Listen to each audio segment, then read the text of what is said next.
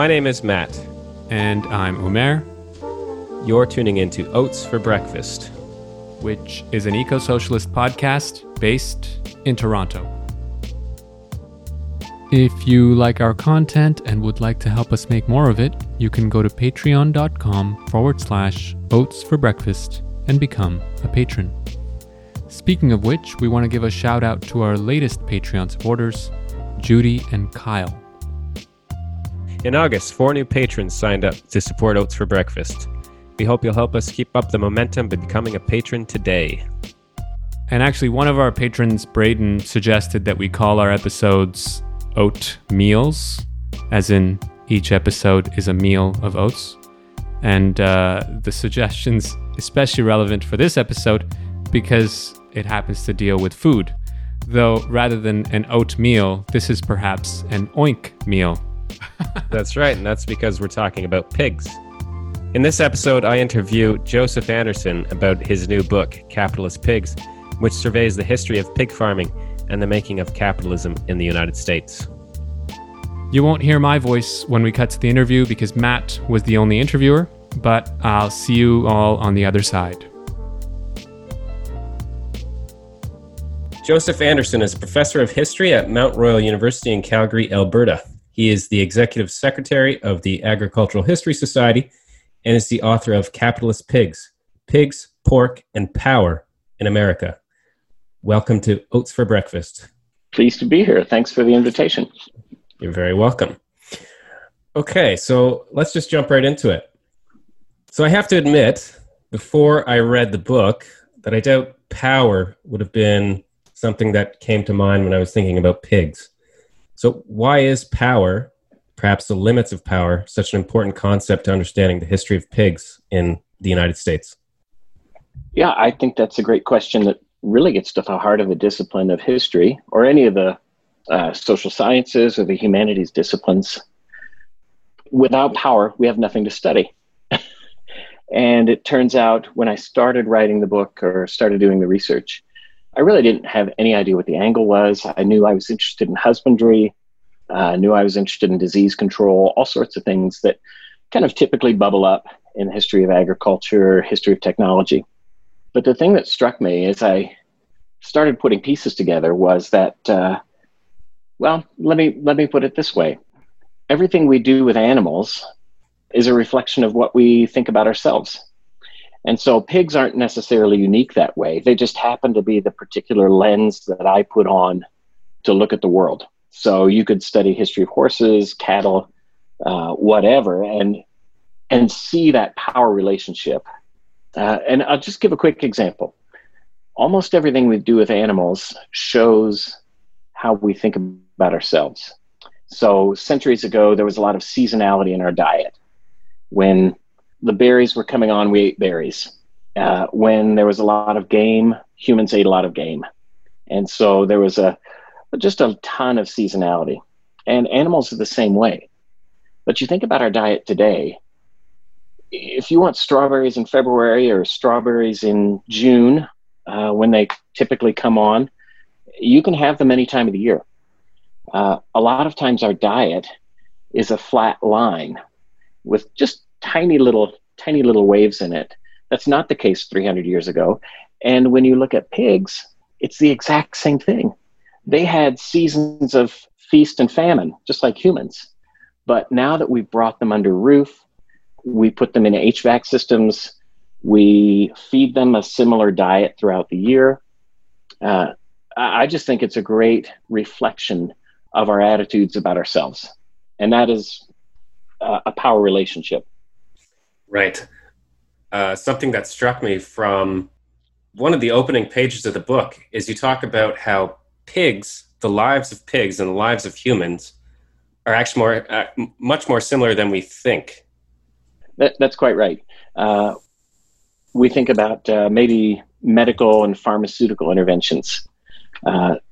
Again, we treat any number of infections with antibiotics. Well, we do the same thing with livestock. We have lots and lots of concerns about everything from disease control to waste management. When you look at a large pig farm today, It may produce as much waste as a small city. And there are all sorts of problems that come out of that. Now, problems are normal, so we shouldn't get too caught up on that. But you're exactly right. We have waste management systems. We have medical procedures. We have biosecurity, just like we're in the midst of a massive biosecurity issue right now with social distancing, masks and such. That happens on the pig farm too. In fact, on a super large operation, there are some workers who can't come in contact with other workers from the same operation because they're in a subsection, and they would risk cross-contamination if the worker from the gestational area was dealing with the worker from the finishing barn where those animals are ready for market. So again, that kind of concern about health, that concern about well-being, it's worth noting that the things we do with those animals, the power we exercise, is often in the name of improved health and improved welfare. It's not hard to come up with examples of abuse of animals and peoples and from modern agriculture. But if you think about the root of where these things came from, it really is about improving the quality of life for those animals, making sure that the calories that they consume are used for gaining weight, ultimately for slaughter, of course, but nonetheless, to make sure that the maximum number of animals come to market weight and do so in a healthy manner. Now, if you read the book, and I encourage you to do so, listening audience, you'll find that many, many times things go wrong. Again, that's a normal part of our relationship with technology. It's a normal part of agriculture, but there are lots and lots of unintended consequences. Right. That might be surprising for our listeners in, say, the animal rights activist movement, to hear that modern pig raising processes are about improving the welfare of pigs. Yeah. If you read the literature that the scientists and the land-grant universities in the United States and government of Canada, lots and lots of entities, they actually want comfortable animals. Now, again, sometimes being comfortable is not necessarily the best thing that happens to us. Speaking as an overweight, middle-aged man, maybe I'm a little too comfortable. Certainly coming from a position of privilege, maybe I am personally too comfortable. So there's something to be said for the challenges that come with some of those historic aspects of livestock raising. But you're absolutely right to point out healthy animals means more profit for the producer. Okay. Why don't we step back a bit, and I'll just ask you to give us a brief summary of the book. What is this book about? This book is about the human-animal relationship. I say it's not really a pig's eye view because it's mostly about how people think and interact with animals. So I'm not necessarily moving the interpretive framework forward too far in terms of animal studies. But this book is really about the constant search for finding where the limits are in production and consumption, and how humans have attempted to overcome those limits, which I think is the big part of capitalism that goes with this theme, that the power that's harnessed in the pursuit of capitalism is always inherently trying to overcome these obstacles. How much faster can we get an animal to market? How much more weight can we help put on that animal who comes to market? So what kind of scientific interventions can we do by the government to help those producers be successful and allow the United States to market X number of pounds of pork in a given year, and hopefully return votes back for in exchange for those kinds of bargains. But the book is really about searching for those limits and trying to overcome those limits. And it covers a lot of ground and a lot of time periods. And you basically start the colonial period, I would say, in North America, and you come more or less right up to the present. And one of the things, again, that struck me in one of the early chapters was your description of pigs as agents of empire. So I'm wondering if you can tell us a bit about the role that pigs played in the European colonial project in North America. Yes, I find that to be absolutely fascinating. Your comment about this book covering a lot of ground, a lot of time, it's a ridiculous book to cover 500 years of history in less than 300 pages, but it made it a lot of fun to write and a lot of fun to research. The agents of empire, I wish I was smart enough to have coined that, but that's a historian in Colorado, Virginia DeJohn Anderson, wrote about animals in general as agents of empire.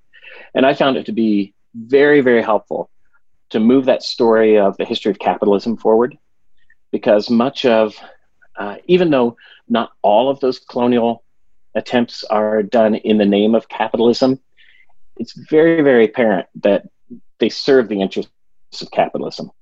So the agents of empire, if they are pigs and the settlers are bringing a species to North America that did not exist here, those animals are incredibly, incredibly sophisticated and good at taking advantage of an ecological niche. It's been said humans are the ultimate invasive species. In terms of four-legged animals, hogs have to be right at the top, because as omnivores, they can exploit any number of ecosystems. And many of those were ecosystems that indigenous people relied upon. So as you look at those colonial encounters between settlers and First Nations people, they're filled with accounts of conflict.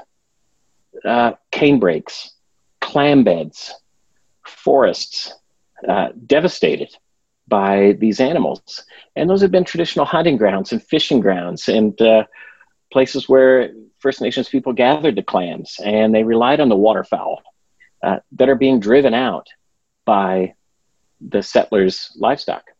It's not just pigs. Cattle are good at it too, but pigs are especially good because they love turtle eggs. They love roots. They love grubs. They love grass.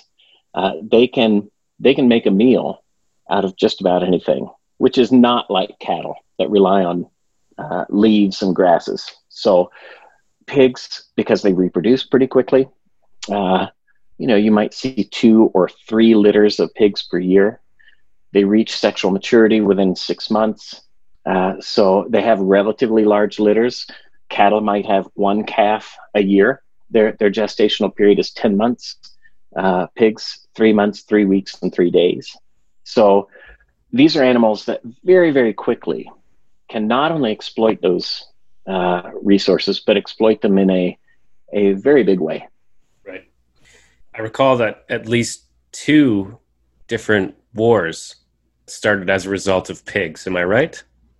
You're right. And God only knows how many more small conflicts were precipitated by those pigs. But yes, certainly in the 17th century, Metacom's War in New England was a direct result of settler swine and indigenous complaints about the depredations of those swine.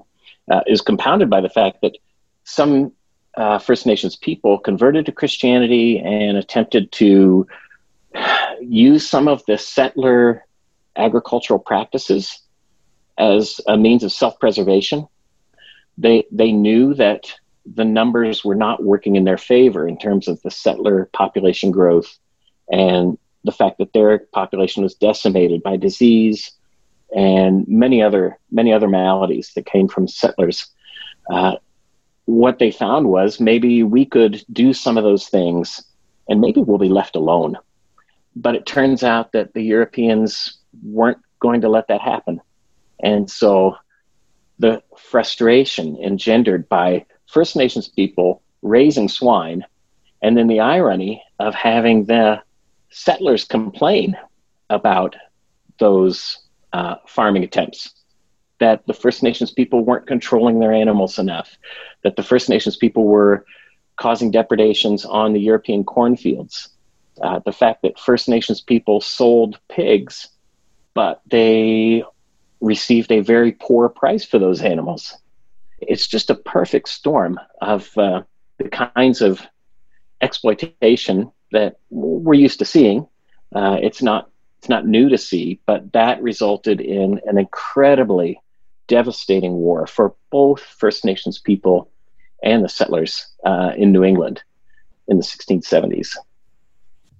So not only does your book, cover a lot of ground historically in terms of, the time period, it also covers so many different angles. It covers questions of technology, questions of, medical interventions in pig practices, and so on and so forth. But one of the angles that I found most interesting was sort of the intersection between pig rearing, pig consumption, or pork consumption, and social class. Can you tell us about the relationship between social class and hierarchy and meat consumption historically? Yes, that was one of the fascinating areas of the book that I wasn't sure if I would include when I started researching it. But, within 6 months of work, it became very, very apparent that I could not extract the consumption from the production. So I knew I'd have to build that together. And in some ways, those consumption stories were some of the more interesting things, because without the consumption side, it's hard to justify the production side. So they gave meaning to each other as I was researching it. The views about diet, historical diet, were very fluid. But in the early modern period, there's some holdovers from the medieval period. And that is the humoral theory of medicine, in which there are 4 humors in the body, and the relative proportions of those humors in a particular person shaped their personality. It also reflected their social reality as well. So while elites and aristocrats tended to eat everything, wild game, domesticated meats, all sorts of grains and fruits, working people had fewer choices. And so one of the things that reflected that humoral theory is that certain foods have more choler, and working people need lots and lots of energy. And so a meat like a piece of fatty pork, according to that theory, was ideal for someone who worked for a living. An aristocrat didn't need that much protein, that much calorie in their diet. So a working person who's doing lots and lots of field work, a peasant, the aristocrats wrote around a theory that those people were best matched up with food like fat pork. And that's a very, very powerful idea that casts a long, long shadow in North America. So those Europeans who came here brought those European prejudices with them, that, beef was kind of the finest of the meats. Lamb is maybe number 2. Pork is also excellent, but it's in a tertiary position and maybe even better for working people. Well, those prejudices persisted here in North America. And I think one of the interesting things is how that was racialized. So as race-based slavery takes root in the 17th century and is kind of formalized over the course of about 75 to 100 years, I'm not sure how to say it, but there's a transference of that view about what was good for English working people to what was good for enslaved African people or people of African descent. And so again, that just as we're living with the legacies of slavery in North America today, those dietary elements of slavery have held on a long time. And one of the things that I liked about the book is that it gave me the space to talk a little bit about how decisions made in the 17th century about what's the best food for enslaved people in North America, or any working person, how we live with that today, and how health outcomes are stacked by class and race and gender. We see it today. The persistence of a fattier diet in the American South and Midwest that is often heavier on pork products than some other regions, and I tease out how that lasts through sharecropping, how that lasts through the great migrations of African Americans to northern cities, and how even events like World War II, which are cosmopolitan events on the home front, while they break down many of those old patterns, they don't eradicate them. It's kind of a nice segue to another question that I wanted to ask you. How did pork figure into the civil rights movement? Because you discussed the ways in which pork consumption among the slave population and their descendants carried through, and then somehow it figures into the civil rights movement. Can you talk a bit about that? I found that very interesting. Yeah, happy to do so. This it's important to note that there are many civil rights movements. The one that we think about most commonly is the post-World War II civil rights movement that had some degree of success in shaking up the status quo. So in terms of the kind of picture of America after World War II is one of relative prosperity compared to the 1930s, which was horrible worldwide. But the United States comes out of World War II in a relatively advantageous position compared to Europe, compared to much of Asia. And so that relative prosperity allows a greater degree of choice in terms of diet. And as many African Americans and their allies, both North and South, start to have some degree of success in drawing attention to things that people have been complaining about and talking about for a long time, in part fueled by the rise of television that allows people to see what happens on the streets of Montgomery, Alabama, what allows people to see some of the reporting from the Freedom Riders and the lunch counter protests to break down segregation in the South. People start to see it and they're able to question it. Civil rights leaders made some conscious choices about what they do in terms of breaking down the kind of systemic barriers that they confronted. I think a great example is Fannie Lou Hamer out of Mississippi, Sunflower County, Mississippi. And Fannie Lou Hamer, while she was politically radical, she also took a page out of the old Booker T. Washington script that people have to economically help themselves and uplift themselves. So Fannie Lou Hamer started a pig bank in which people could come and get the loan of a bred gilt that after it had pigs would become a sow. And as long as they returned a gilt back to the bank, they could have a degree of food security and prosperity that they might not otherwise have. And ultimately, thousands of pigs came from Fannie Lou Hamer's pig project in Mississippi. That was a degree of economic choice. Again, it echoed some of the old dietary preferences of the American South, but it also had kind of this innovative aspect in which there's an economic uplift through sharing that I've found quite striking. Other people reject the old foodways.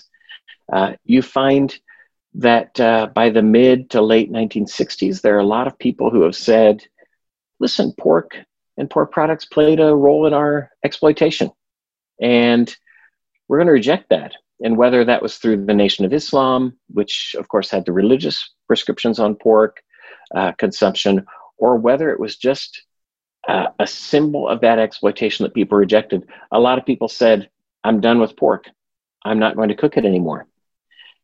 Again, that's complicated because there's so many different iterations of that experience. One of the things I wrote about was how in northern cities, people lost their southernness. And one of the ways to reclaim it was to eat soul food, what became known as soul food, which was everything from greens to like collard greens or mustard greens. It might very well have been eating organs from the pig, like chitlins. That's the intestines that are cleaned, scraped, and cooked. That was a typical Southern dish for many people that, again, in the cities in the 1970s, that was a way of connecting with your roots. And my use there is totally totally deliberate, because that's when Alex Haley's book has come out about, listen, we have a history, and it's an important history. And for African Americans, it's been neglected. It hasn't been taught in the schools, but the food preferences can be a way of connecting with your roots. So the 60s and 70s are a tumultuous time in which people are making a lot of choices about rejecting tradition deliberately to say we want a new start, and also selectively drawing on some of those traditions to say, what is it for me to be someone who's displaced from my roots? And not just the post-World War II roots of moving to Detroit for a defense job or working at an aircraft factory, but as a displaced person from the African diaspora. I'm going to move back in time a bit here.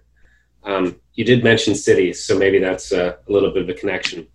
Because I wanted to ask you about the role that pigs played in early urban America. So we often think, pigs, they live on farms, maybe on an open range, but they also lived in cities. What were pigs doing in cities in the early urban United States? Yeah, you're quite right. People tend to forget that cities of the colonial era were filled with horses and oxen and chickens and other fowl and pigs. Those animals were service animals in many ways, not only pulling the carts and the carriages, but also a good example in the colonial period was that in New England, in those fishing towns, you've got a lot of fish guts that have to be disposed of. And so frequently in New England towns, those would be collected and fed to pigs. And so you'd get an economic benefit from the waste. So in that sense, these animals are a service animal, just like the horse that pulls the cart. And we don't think of that in that way, but frequently they're consuming all sorts of waste in colonial and early American cities. So if there is in fact a dairy that is constructed in the city, late 18th, early 19th century, well, there's lots and lots of food that's fed to those cattle. And cattle are ruminants, so they pass a lot of grain through their system that's undigested, right? They're used to eating leafy greens. And if you feed them grain, like brewer's waste, then they're going to pass a lot of that through their system. And the pigs are perfect for cleaning up and getting double duty out of that grain by eating the waste or by sifting through the waste to find the undigested grain. So animals play a wide-ranging role in society in those cities. And pigs in particular are useful for the household. It wouldn't be strange to walk into a city and find a small pigsty outside the door of a city dweller. And that pig will consume the kitchen slop. That pig may be turned loose to forage off the streets for themselves a little bit. They might even sift through the household excrement from its inhabitants to find undigested bits of food. So pigs are omnipresent. They're useful to everyone.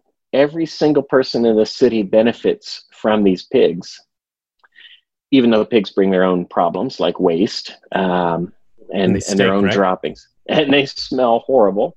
They can, but there's a change, and that change is going to come as we see some of the social differentiation and geographical segmentation that comes with the growth of a middle and upper class. And it's much easier for wealthy people who have drawn some physical distance between their residents to start to complain about things that their parents' and grandparents' generation wouldn't have given much thought about.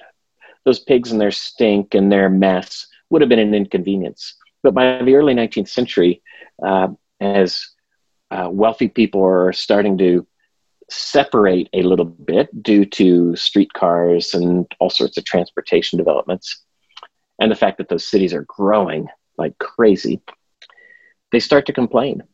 And in New York City is the most famous example, in which there are multiple court cases about where those pigs can be and should be. And it really comes to a head in the 1850s and 60s, when the city of New York declares war on pigs and says, we need to get these animals off the streets. Charles Dickens wrote about his visit to America. He said, beware the hogs, because they'll come out of nowhere, and if they're going fast enough, and if you're between them and where they want to be, they'll knock you on your backside. Many foreigners wrote about just how the streets of American cities were filled with animals. But it was a contentious class-based issue, because poor people relied on that pork when there was an economic downturn. That pork was in some ways their savings account in a time in which there was no savings account. So they could eat when there were no wages. And that was a common refrain by often Democratic Party politicians who had aligned themselves with oftentimes Catholic and immigrant groups, and the largely Protestant teetotaling Whigs and Republicans that came in the wake of the Whigs were often quite nativist and said, we need to clean up the immigrants. So cleaning up the pigs for those elites was a way of actually cleaning up the immigrants. Very interesting. Are you an advocate of bringing pigs back to the city today? That's a great question. Maybe to Calgary. Let me just say no comment on that. Any cohabitation brings risks.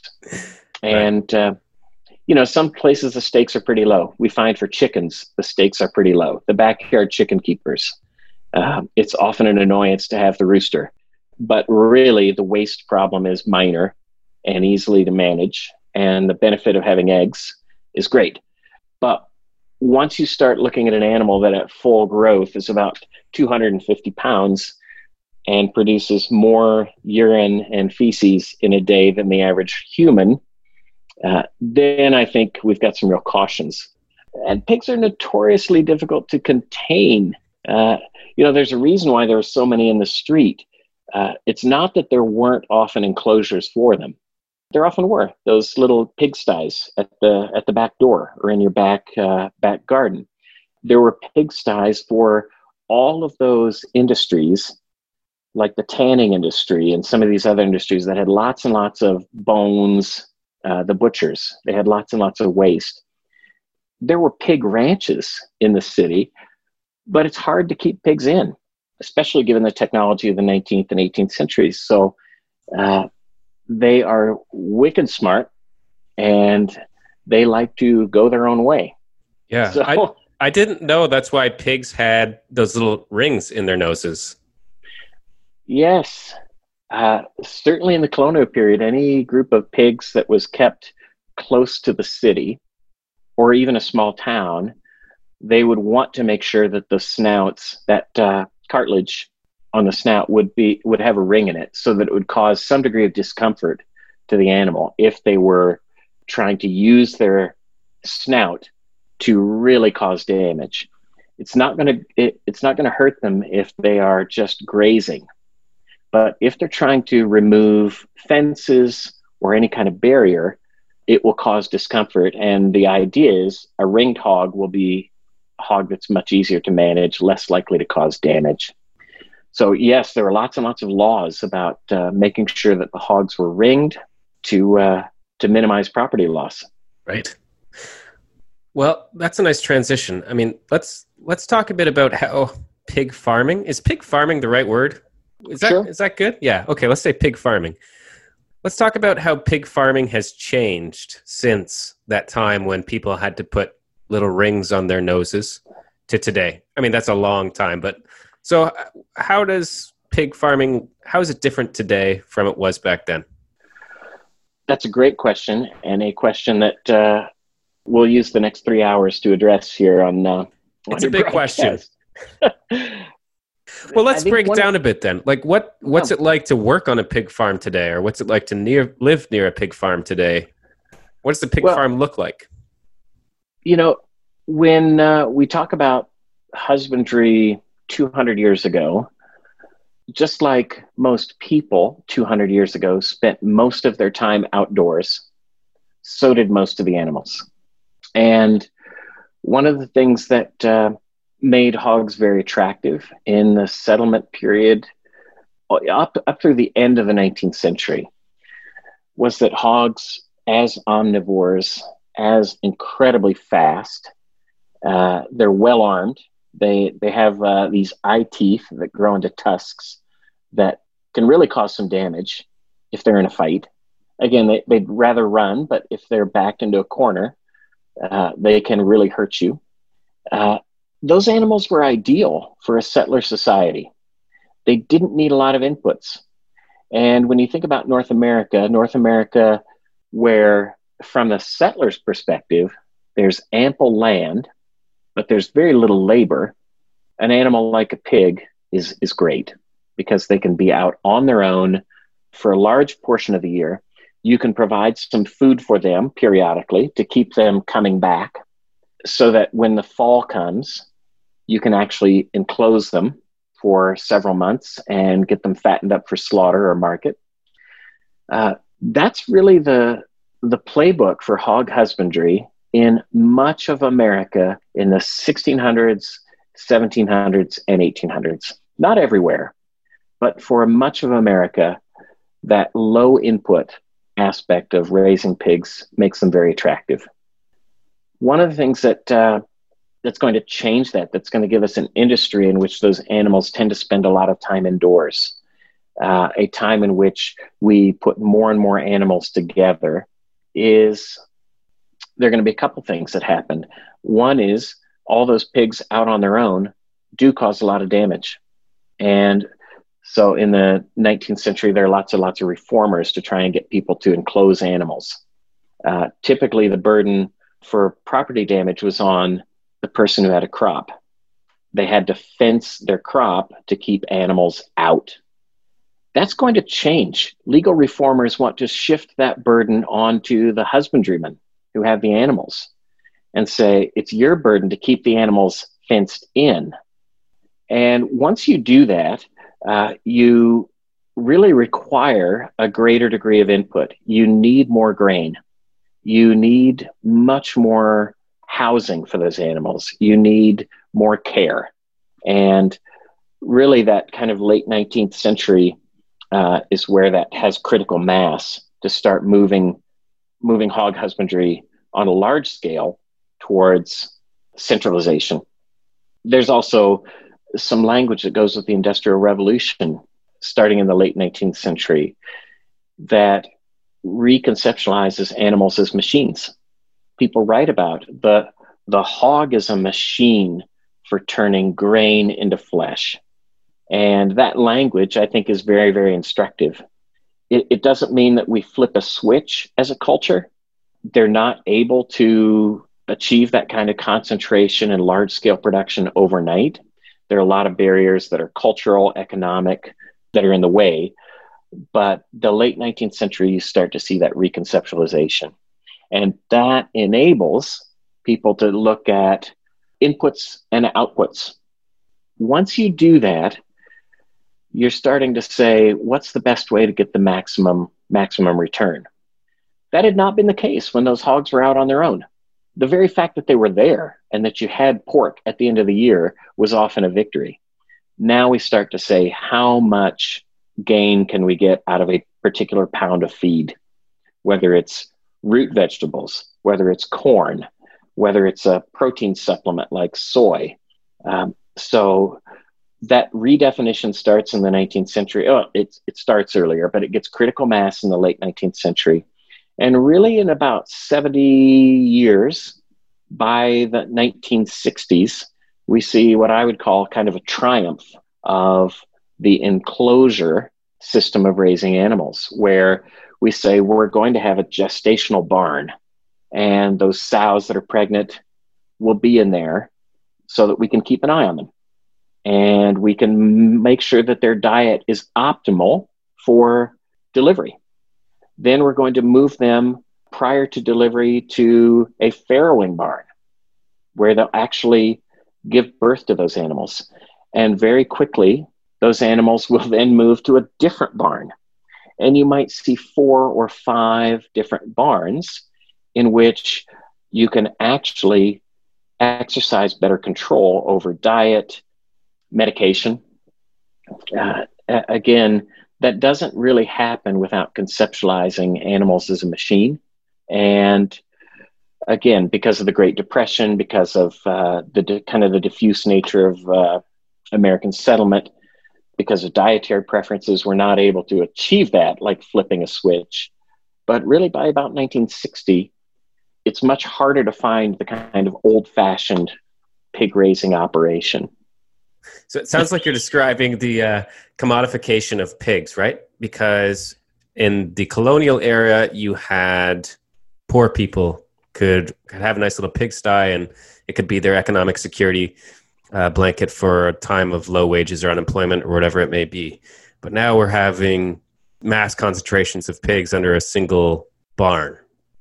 So that raises a question for me. I mean, when we talk about concentration, oftentimes when we think about concentration in industry, we're thinking about like concentration of ownership. So do we see a similar sort of concentration of ownership in the hog husbandry industry as we see in other industries? That's a great question. And the short answer is yes.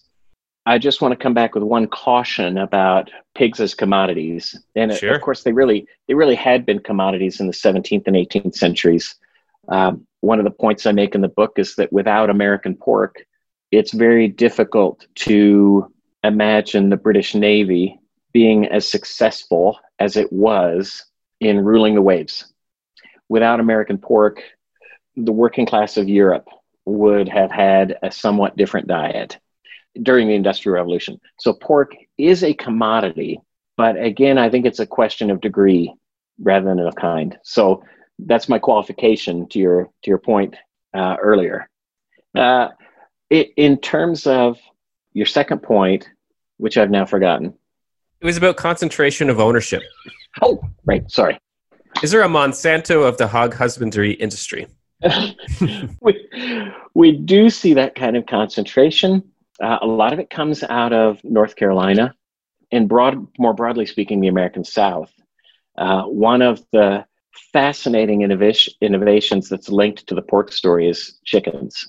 And during the 1930s, the poultry industry underwent a dramatic change in which producers who were taking cropland out of production for the 1930s federal commodity programs to reduce production so that hopefully prices would increase enough so that farmers could make a living during the Depression. Those farmers had a little more time on their hands. And so one of the things that Southerners hoped to do was to get more farmers raising chickens at a larger scale. So Jesse Jewell of Gainesville, Georgia is an early pioneer in this. He basically says, I will give you chickens, give you feed, raise them to maturity. I'll give you chicks, raise them to maturity, feed them. I will buy them from you, and we deduct out the costs of production that you incurred. It's a form of sharecropping in a way. And that gets its root in the 1930s. It helps spread poultry production. It's fairly popular because a relatively cash-poor people are able to have some economic activity that replaces some of the other economic activity that the government has taken away. The pork industry will start to mimic that in the post-World War II period.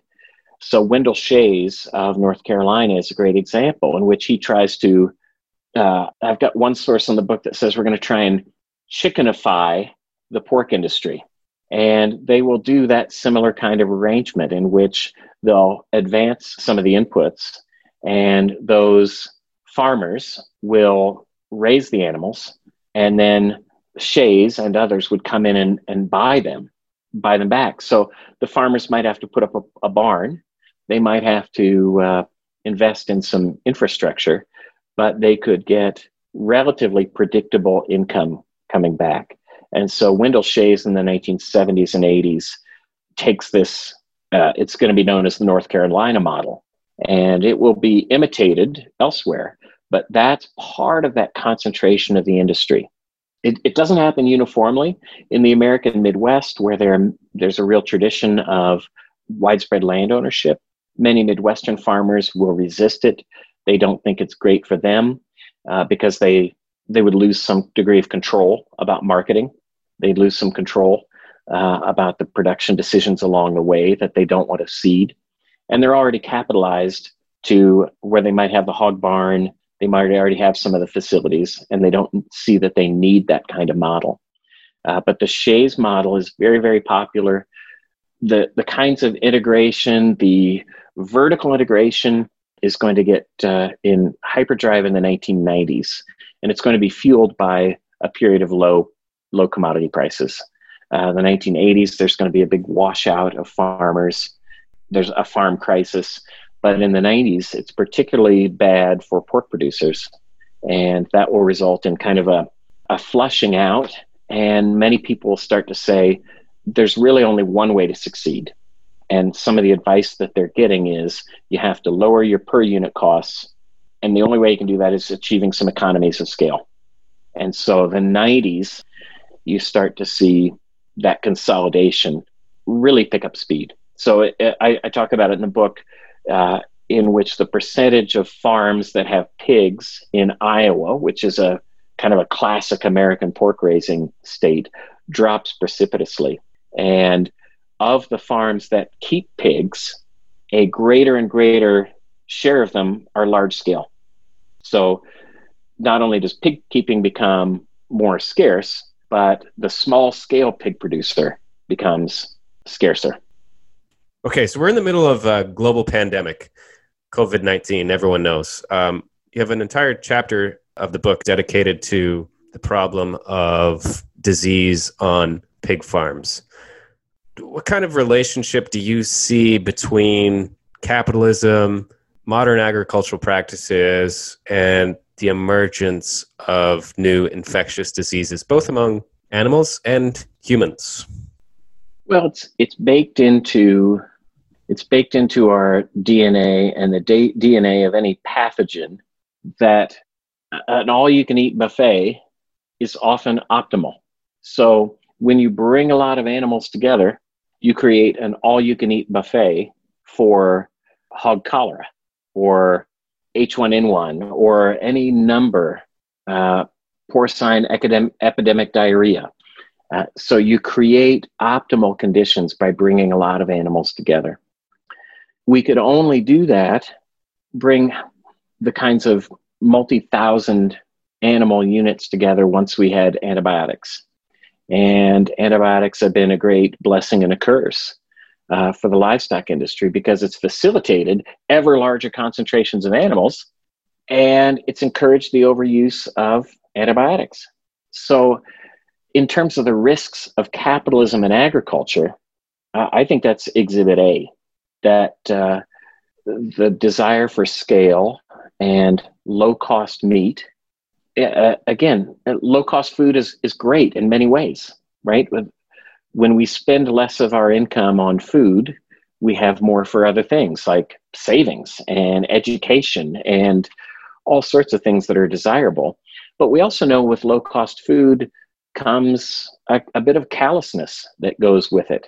When the food is low cost, it's easy to turn a blind eye to the externalities of agriculture and the problems of who's actually doing the raising of those animals and paying the price in terms of their respiratory health working in those facilities. So, in terms of health, in terms of disease, as long as we prescribe low-cost meat as a good solution for our society, as long as we are encouraging the growth of large-scale production, we will really have to contend with the continued problems of livestock disease.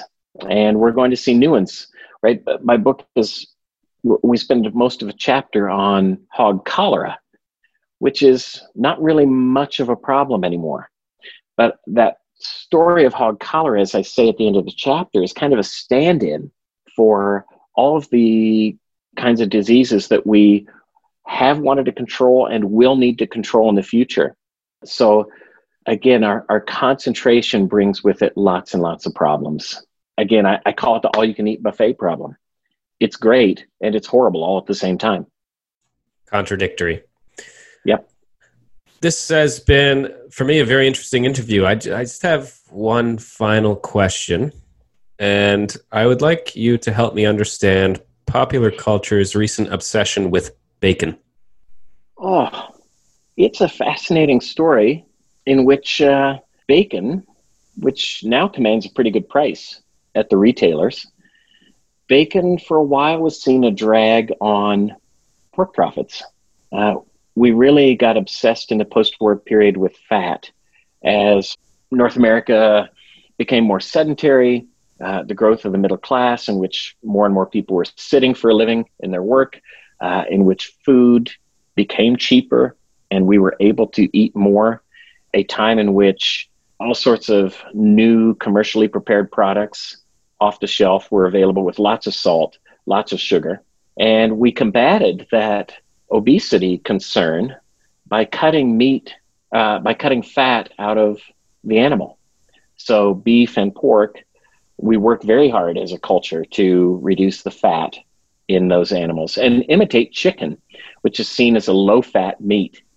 And as we get more and more successful of taking more and more fat out of the carcass, bacon is seen as increasingly unhealthy. If you lived through the 1970s, we started using a lot of margarine because we saw animal fat in the form of butter as unhealthy. Steaks had to be trimmed.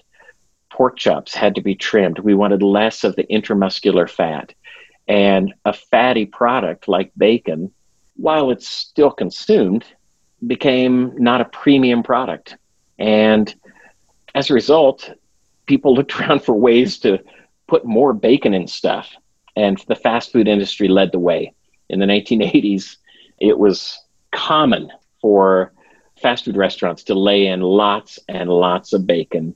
And they juiced our natural palate quest for fat.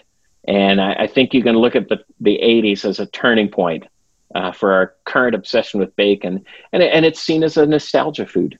It's what grandma and grandpa used to eat. And as a result, we've got bacon festivals everywhere, and bacon and all sorts of charcuterie are wildly popular in a way today that when I was a kid in the 1970s, that stuff was stigmatized. You even see bacon on T-shirts. It's everywhere. T-shirts, pictures movies. of bacon. Yeah, exactly. Exactly. All right. Well, that was a lot of fun for me. Oh, you know what? I lied. I have one final question. Sure. Where can people get your book? Oh, well, the book is published by West Virginia University Press. You can certainly go to their website. If you want to go direct to the press, that's always encouraged. You can find it lots of places. I encourage you to ask your local retailer. If you have an independent bookstore, that would be great. Of course, the big chains will carry it. It's often discounted on the big chains. But really, one of the greatest services, if listeners want to request that their local public library obtain a copy, I think that's a great democratic way to increase access for the book. So if nothing else, let your local librarian know that you'd like to see Capitalist Pigs on the shelf of your library. It's a great title, by the way. Thank you. I wish I could take credit for it. We'll just do it anyway. I had a friend read the manuscript and said, I think I know the real title of your book. He said, "Keep the pigs, pork, and power." But this book is really Capitalist Pigs because you're all over it. Well, you have a good friend. Thanks to Bart Elmore for that. There you go. Okay. Thank you so much, Joseph. Thank Professor you Anderson. so much. It has been a lot of fun speaking with you guys, and I look forward to following you.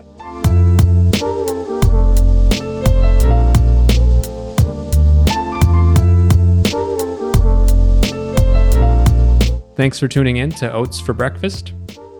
Remember to subscribe if you haven't done so yet. You can subscribe on iTunes, Spotify, CastBox, Podcast Addict, or any other podcast app. Also, remember that you can support us by going to patreon.com/Oats for Breakfast. The support of our patrons helps us create political food for thought for all the world to consume. So don't delay, become a Patreon supporter today. Thanks again for tuning in. We'll be back again on October 1st. We hope you keep well until then.